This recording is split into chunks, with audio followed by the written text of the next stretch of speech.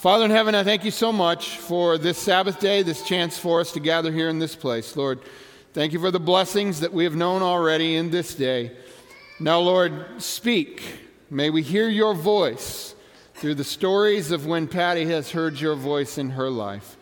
We thank you for her ministry, and we pray your blessing on this time. In Jesus' name, amen. So I want to begin with a text, and this is a text that back at the beginning of this series, I read to you. It's from Isaiah chapter 30, and we'll begin in verse 20. It says, "Although the Lord gives you the bread of adversity and the water of affliction, your teachers will be hidden no more. With your own eyes you will see them. Whether you turn to the right or to the left, your ears will hear a voice behind you saying, 'This is the way, walk in it.'" So the notion of this whole series was that the Lord is speaking to us, and if we will listen to hear his voice, he will guide us, he will lead us, we will know which way to go. And we've asked Pastor Patty to come today and share some of her experience in her life of hearing God's voice and leading, because at the end of this month, Pastor Patty will wrap up 21 years of service to this church as a pastor, faithfully serving through that whole time, through all the changes, through all the people, playing the part that God called her to play. And I wanted you to hear from her before she's gone. Oh, she's here every service. She's been to more church services than anybody in this place over those 21 years, because she's usually sitting right up there, not just for one service, but for all three every Sabbath. But I wanted her to get down here and say a few words to you and for you to hear. So Patty, here we go. You've done good twice. We got one more. Are you ready? I know, but I'm looking out there and I'm seeing people that I know. I'm looking Danielle right there and Patricia. And all right, you've already got your hand on the Kleenex, so she's ready to go.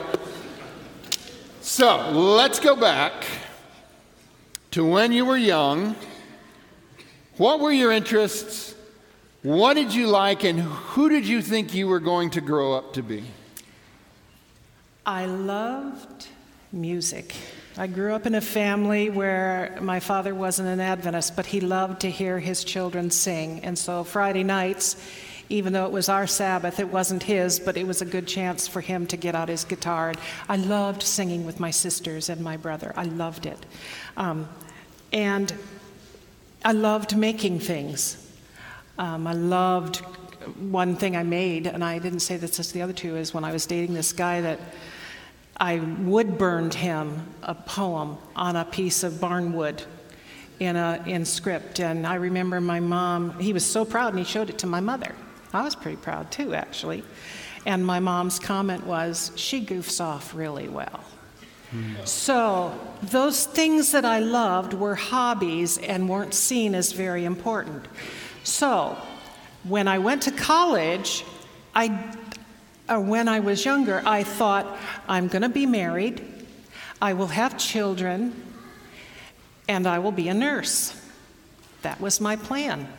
Even though in college I didn't take one nursing course, sorry, Daniel. I took anatomy and physiology, but that's what my plans were. Okay, so you're going to be a nurse, Yep. Going to be married, going to have children. You got the whole thing planned out. Right. So far, the only thing not going so well is actually taking the classes. So, yeah, that was a part of it. But in that process, what happened? So you're in college. What did you get involved with? What part of college did you love? The part of college I loved was I was involved with Collegiate Action for Christ. And I don't know how many were, I know there are some here that were in Andrews in the 67, 68, 69 years. But I traveled with Collegiate Action for Christ. Interesting, we put on a week of prayer in Miami, and our bus broke down in Orlando, and I said, oh, God, don't ever send me there. Please, I will never live there. So our bus, but I sang with Collegiate Action for Christ, and I also was a part of a quartet called Just Us. It was Debbie Updike, who was my roommate after my sister Susan, and Patricia White. I don't know if any of you have heard of her, and Gail Warman Hall. We traveled and sang. It was wonderful. I loved it. Classes, not so much. Not so much. No, I All didn't right. like those. So you're singing, you're traveling, but you're part of a group, and this is now your junior year. and something's beginning to occur to you that you can't just go to college forever. Let that be a note to some of you out there. So what happened? Tuesday nights were our night with Collegiate Action for Christ to meet in the boys' dorm and pray and talk. Thursday night was practice night. Tuesday night we were there. They said, do any of you have any special requests? I never asked for prayer, never, ever, never. But I just blurted out, it's my junior year and I don't know what I'm going to do with my life. And they prayed for that. They prayed that I would know what to do with my life. Okay, so they prayed, you weren't sure. What'd you do next? The next day, I went to Betty Webb's office. She was the placement officer at Andrews, and I said, Mrs. Webb, I am willing to do anything, if there's a job available, just anything. And she said, Patty, there'll be nothing. It's February, or, there's nothing available. She said, but I'll put your name right here. And she did. She wrote my name down. And then I decided that I needed to start attending my classes. Going to class. Yes, it's important. So. Are they like every day? Yeah, 1 o'clock right after Turns out lunch. every day, yeah. So Tuesday we prayed. Wednesday I went to see Mrs. Webb. Thursday I'm going to foods class at 1 o'clock in the afternoon. And Patty Hofer, please come to the West Lobby. And as I'm cutting across the little hallway there, I'm thinking, do I go to class? Do I go to the lobby? And I chose to go to the lobby. And down there in the lobby was this man I had never seen before. Obviously, he was there to see me, and it was Mr. Ken Hutchins, who was the educational superintendent in Michigan at the time. And he introduced himself, and then he said, our teacher in Holland, Michigan left. Will you come finish the school year? Now, what do you say, really? And I didn't. I knew. And I told him yes, right there, right then and there. And I said, when do you need me? And he said, not this Sunday. Now remember, this is Thursday, not this Sunday, but we need you up there a week from Monday. So I had to leave my wonderful people. I wanted Mrs. Webb to find me a job washing dishes at Berrien General so I could still stay at Andrews and sing and travel and stuff. But no, I was going to teach at Holland, Michigan. So you got up all your stuff. Which wasn't much. You went up there, and what time of year is it? Winter. And you had a really nice car. I had a Kawasaki 125 dirt bike. That's all. That's all I had, with knobby tires. They don't go fast. And it was winter. Women were expected to wear dresses to work. So I got my dress on, I pulled my jeans up, I wore my winter coat, I had gloves on my hand, helmet on my head, my lunch back here, my purse on the handle, and off I'd go to school. So we've asked Patty to recreate that for us. So if you can bring the motorcycle in now. No, that's not true. We would love for her to do that, but she refused. I was good. Yeah. All right, so you're going to school, but it's a lively and creative environment where there's stimulating things for a college student, right? Oh, you guys, it was like it was a two-teacher school. It was a two-teacher school, 45 miles from where all of my friends were. No singing, no nothing. I went and it was empty. I had to clean out this dreadful closet to get some sense out of it, and I taught grades 1 to 4. And I was there. I had in my apartment, which was on the top of this nice Dutch couple's home, a beanbag that I had made, a bedroom suit, and a black and white TV, but there was no cable. So it was channel 3, 6, and 9 that I got. And I'd go to bed at 5 o'clock in the afternoon because there was nothing to do. So because you had such a great time, what did you decide to do at the end of the year? I quit. And what did you do the next year? I taught at Holland, Michigan. So how did that happen? Well, back then, and some of you will remember, Pastor Ellis, you'll remember that when you taught for the denomination, which, by the way, I hadn't graduated yet, and I'd had no education classes, they would pay a certain amount off of your college debt. Remember that? And so they kept dangling that in front of me, and I said, why not? So I taught another year. And then? I quit. And? Before I had a chance to get my stuff out of the room, one day outside my door was this old green Vega put together with duct tape. And in walks this man to find the other teacher in the school. He wanted to talk to him. I didn't know anything about the politics or all this of the denomination. And he was there to interview the other teacher, but he talked to me on the way through. And that evening I got a call from Elder Gene Haas, remember him? And he asked me to come and teach in Massachusetts. And you've been there a lot, right? I'd never been there. I thought, I'll go to Massachusetts. I've never been there. My father did not speak to me for 6 months after I moved there with my beanbag chair and my black and white TV and my... How long were you going to stay there? I quit after that first year. Quit after the first? I did. And how long did you end up staying? I was there 6 years. 6 years. So not very good at quitting, as it turns out. No. So what but happened? I did get my school loan paid for entirely. There you go. So what happened after the 6 years in Massachusetts? Well, by then, I really loved teaching. I really, really did. I had some really good experiences. Your relative, Bill Stebbins, remember Bill, was the principal there, and I absolutely loved working for him. But I got a call to come here to Fleece. And when I started at Fleece, there was no gymnasium. We had a slab. There was no playground. It was a round, empty building with no walls inside. And I was there for almost 19 years. 19 years. Yeah. Wow. A lot of my students, Jason Lassell, where are you? So let's do this. How many of you were students of Patty when you were here? Anybody? See, there's one. And You Tim see those Reiner. hands? Yeah. Look at those hands. All right. There were some at first service as well. To be invested in a community like that.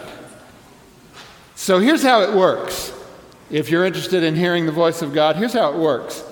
Whether you turn to the right or to the left, your ears will hear a voice over the dorm PA saying, do not go to class, go to the West Lobby right now because your life is waiting for you there. It's one thing to hear the voice of God. It's another thing to obey. And if you keep hearing, even if you try to quit, He'll keep you where you need to be until you're done there. So, all right, so we talked a little bit about hearing the voice of God when it's clear that we heard God's voice. And hearing and obeying is hard enough. But, Patty, is it your experience that it's possible to obey God's voice even when you don't actually realize you're hearing His voice? You have any example of that? I do. My dad loved his children deeply. And beginning of 1980, I think it was, every spring he would call and say, Patty, would you go to Alaska with your mom and I? And I'd say, oh, no, I've got classes. I've got to take classes to get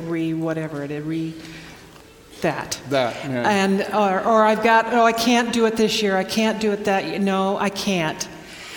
And I never felt guilty about telling him no. I just thought, I don't want to eat up 5 weeks in a camper with my mom and dad driving 14,000 miles to Alaska, So I always said no until 1986. Whatever. My dad called, and I don't know if you have ever experienced where your mouth is saying something your mind is not ready yet to process, but he said, Patty, will you go to Alaska with your mom and I? And out my mouth, I said yes. Oh my goodness, that spring he had a blast. He would call me and say, I just added a new towel rack. I just did this, I just did that. He was so excited planning that trip. So you drew a line, though. He had to meet a certain expectation. I did. Right? I said, you know what, I'm glad I'll go, but you've got to find me a bathroom with electricity every night, and I want a hot shower. And he bought a generator. And he did. And the first night I tried to use it with my blow dryer, it didn't have enough oomph. And this is the 80s, so not having a blow dryer is a real problem. I know. And imagine starting a generator in the middle of the Yukon, really. All right, so you said yes. You went on this trip. You're in this camper, right? Yes. With your mom and dad. Yes. 14,000 miles round trip. What did you learn from this experience? My father had a big king cab on his pickup truck. And in the back, he had put a mattress behind the captain's seats in the front. And I sat in the middle between those two seats, behind the front seats. And I listened for 14,000 miles to stories about my father, about his parents, about all of the things that I'd never heard before when he was in the World War II. Stories that made me proud, stories that made me marvel at my dad, that he was that accomplished coming from so little. That is one thing I learned, and it was a huge something. The other thing I learned was, because some of you are from families where you believe one way and your spouse believes another, or your mom believed one way and your dad believed another. And so you tend to go to the one that most believes the way you do. And that's what we did as children. I never asked my dad if I could do anything. I always went to my mom. Mom would ask Dad, and I'd get the answer that way. I don't know why. I think I was afraid of him, because he didn't understand. So on that trip, I remember as we're going into Calgary, Dad and I were looking out the window over the cab, just laying there watching the scenery. And honestly, in my mind, I thought, I'm going to test my dad. And I thought, I've always wanted a dad I could go to and ask for counsel, for advice, So I said, Dad, there's something going on, at school, and I'd like your opinion and your advice on what to do. And honestly, it was the sweetest conversation, Jeff. He was so kind and so wise and so calm. And I couldn't believe this stranger next to me, because I'd never done that before, but I'd never given him a chance. I had never given him a chance to be that kind of father that he always was. So those two things were huge to me from that trip into Alaska. So you found yourself saying yes. You're on the trip. You have this encounter with your dad that binds your heart to him in ways you've never known before. Yeah. You think this is the big reason for the whole thing, but what would you find out next? There would never be another summer. There would never be another phone call saying, will you go to Alaska? My father came home, was diagnosed with lung cancer, and we buried him the next summer. So God knew, though I didn't, and I was perfectly satisfied with the two things I'd already learned, that I could not have lived with myself, and the regret I would have had I said no to him. I am so at peace because I got to spend 4,000 miles in 5 weeks with my dad. So there you go. So I have to say to you, in light of that story, has the Lord ever asked you to do something that didn't necessarily make sense right now? If he has, please do it, because you may find out within a year why it's so important. And this is one of the amazing things, is that we can hear God's voice even when we don't completely understand what he's telling us or why we're saying yes. But if we trust, can we trust him enough? Or does everything he calls us to do have to make sense to us first? It might not have made sense, but when it was over, it made sense. Oh, it sure did. All right, so there's hearing God's voice and obeying when it seems kind of strange. You've prayed about it, but now you hear his voice and you need to obey now. There's obeying God's voice even when you're not even clear why he's telling you. But have you ever been in a situation where you're pretty sure you're hearing God's voice, but you couldn't believe he could be saying something like that to you? Did that ever happen? Right here in this church. So tell us about that time. I will. As I said, I've been a member here for 39 years. And I used to come in this building angry and leave angry. Part of it, the reason that I did, is not because of the people, not at all, but because I didn't understand the messages. I knew Jesus' name, I knew that he answered prayers, I knew that he had, but I didn't understand. And so I would come expecting to hear nothing, and I left hearing nothing. So we were getting a new pastor, and that had nothing to do with the pastor. Trust me, it had everything to do with me. And so we were getting a new pastor, and I thought, I'll just go and see what he's like. You know, you have to check him out. And so I came, and I sat back there in the back row, where you are, Rich Reiner. And I listened. I liked it. I was skeptical. And I went out the door, and I shook his hand, and I said, "That was a good sermon." I said, "We'll see how long they last." Please don't think I'm cheeky. That was a little bit. No, she hasn't changed at all. She's still... And then I said, and by the way, there was a good song that could have gone with that message. And he looked and he said, "I want to talk to you." And I thought, yeah, right. And the next week I was in his office with Lois Northcutt and some other people. And that was the beginning of starting to be using my parts of me that likes to make things and stuff, Pat. So that piece that had lay there dormant for, yes. Well, except you used it in school all the time. I loved making bulletin boards. And you developed it there. But that piece, suddenly the Lord was moving it back. And he woke it up in me. It wasn't terribly long after that till I was invited to come on staff here. Now, you have to understand that one day, while I was teaching over at Fleece, Faye Rose was the fourth grade teacher across the hall. And she had just been asked to be a chaplain for Florida Hospital. And I said, "You know, Faye, I don't know what it's going to be, but God is getting me ready to do something, and I don't think I'm going to finish out my career teaching." Now, I loved teaching. Several of the students that I taught and I adored are sitting in this room right now. And so when I was asked to come on staff, you would think I would say yes, right? Would think, right. I would think. I would think I would say yes, but I said no. I'm not going to do that. I'm not going to leave teaching a job that I know I love, children that I love, in a job I know what I'm going to get paid, I know what I'm doing. Come on staff and do that. Who has this kind of job? And all I could think of was, sure, right, I'm going to quit my job. I'm going to do this for a little while. Then they're going to see no need for this. I'm going to not be able to get back and teach at Fleece, and I'm going to be a mess. I'll keep volunteering.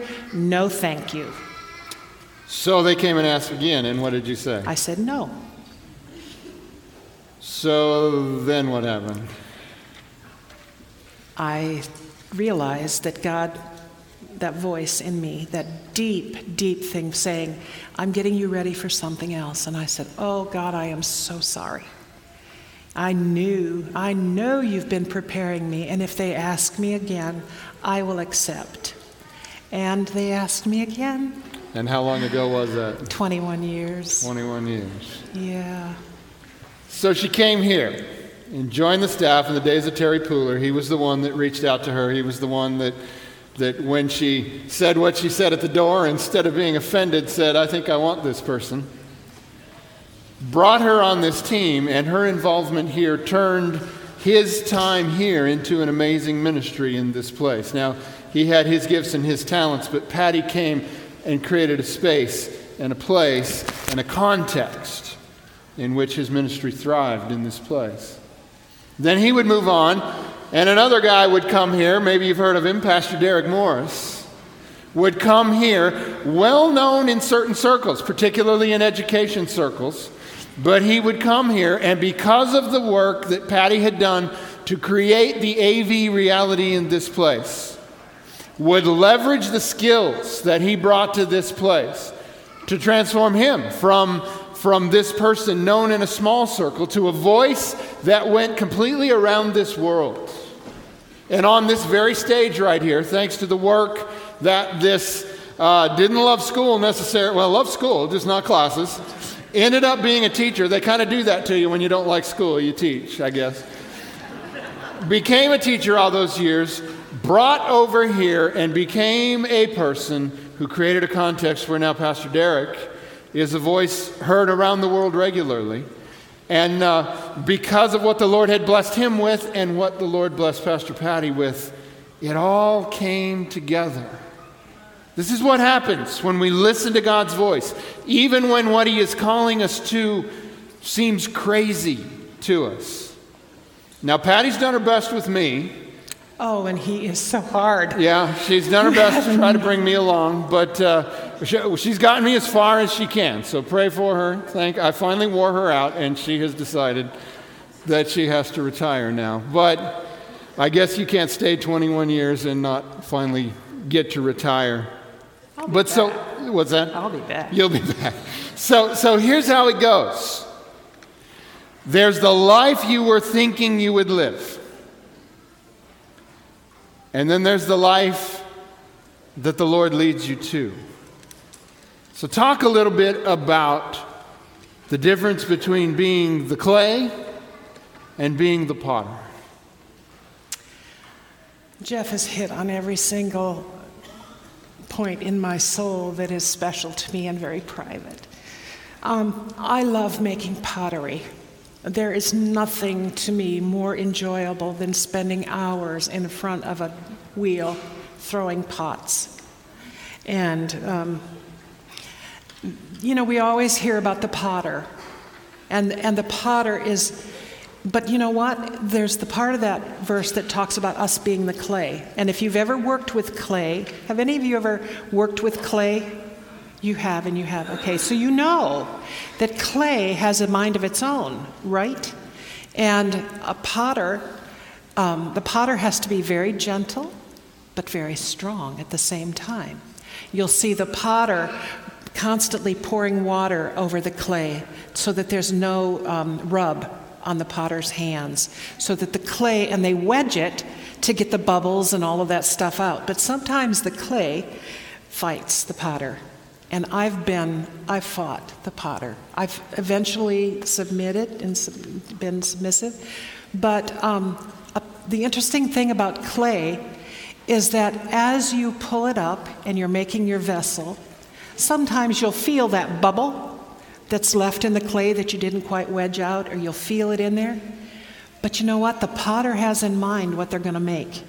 And the potter can slice that piece off while the wheel is still moving. You never cut clay while it's standing still. The clay is still moving, and you slice it off, and you wet it down, and you pack it down, and you still have a beautiful vessel. But I have definitely been the clay with the bubbles. I have not been perfect. I have made some dreadful choices. But the potter has been very, very, very gracious and very patient with me. And thank you for asking about that part.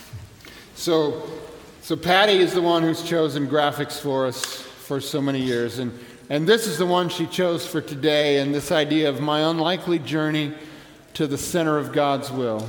It wasn't what you laid out at all, but talk to us about this graphic and what it means to you. That road, you know it's going past where you can see. But it looks, you know it's there. It's lit just enough. It's been a lonely journey sometimes. Because if you, and I know that there are some of you shaking or nodding your head, if you follow God's will, it's not really something you want to discuss and get anybody else's opinion on. because if you do, it may be snatched out of your hands. And so your journey can be lonely. And that's what I see. It's a lonely journey, but there is light. And I've been stubborn, I've been impatient, but this perfectly depicts the journey, and I would do it all over again. We would never choose anything other than God leads us if we knew the end from the beginning. And that's my story. That's what this says to me. So Mark chapter 8, verse 34, we read these words. Then he called the crowd to him along with his disciples and said, "Whoever wants to be my disciple must deny themselves and take up their cross and follow me. For whoever wants to save their life will lose it, but whoever loses their life for me and for the gospel will save it." So Patty, you had a life that you thought would be. And there was a part of you that wanted to fight to hang on to that. That was the get married, have kids, be a nurse. But you lost that life. I did. But what did you gain?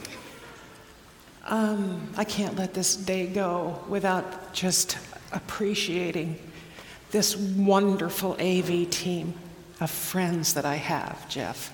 You don't see them. They are so faithful.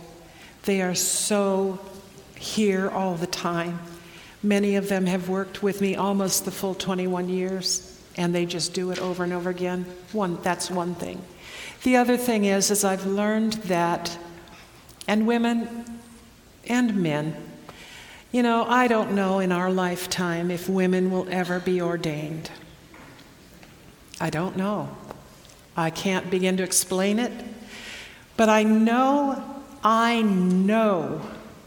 that I was called, I know I was chosen, and I know I'm ordained by the God of the universe. Amen. And no one can take that away from me. Amen. No one could even try to create a program, a special day where I was ordained by man that could snatch that out of me. So it doesn't get better. And the life you lost, if you'd hung on to that, where would your soul be today? I'd be stuck. I would have missed out on so much fulfillment. I don't know of another person that has been lucky enough or blessed enough to get to do a job that they love as much as what I'm able to do. We're going to let her sing now.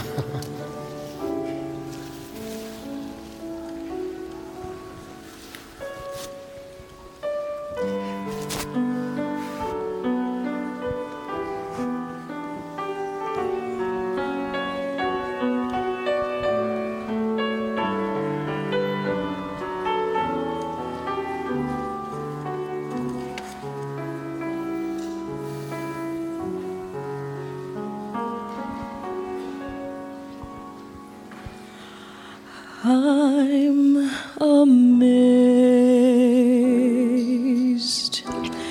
at all you've done for me.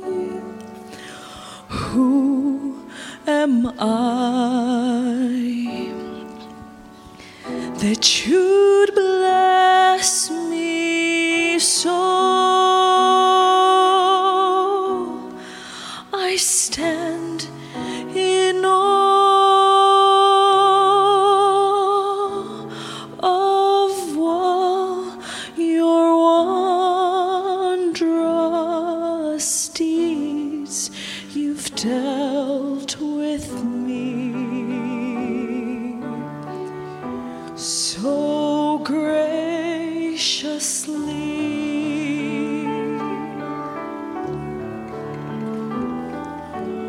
Broken by all the times I failed, and the days I've hung my head in shame. Time and again I'm driven to my knees, and I find your great compassion compassion there for me. I'm amazed at all you've done for me. Who am I that you'd bless me so? I stand in awe of all your wondrous deeds. You've dealt with me so graciously.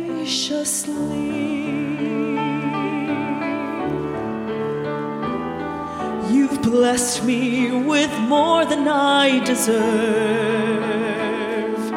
Mercy and love at every turn. All that you give flows out of who you are. And I thank you, Lord, from the bottom of my heart. I'm amazed at all you've done for me. Who am I that you'd bless me so? I stand in awe of all your wondrous deeds. You've dealt with me so graciously. You've dealt with me so graciously.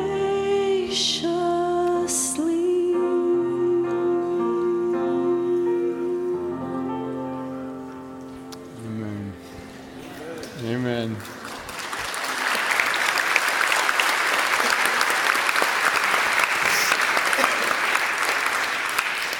So, Patty, I hear the Lord saying to you, well done, good and faithful servant. Thank you for all you've done. You have blessed this congregation more times than they even know. But here's how we're going to end it this time. Read them their blessing. I will, but before I do, I just want to encourage you. These were my stories, but you have the same stories. You have stories in your life. So I would encourage you to spend some sleepless nights, as I have the last week, preparing for this. Not remembering the mistakes, but remembering the blessings that God has given you and reminding you of where He has led you. The Lord bless you and keep you. The Lord make His face shine on you and be gracious to you. The Lord lift up His countenance on you and give you peace. Amen. Amen.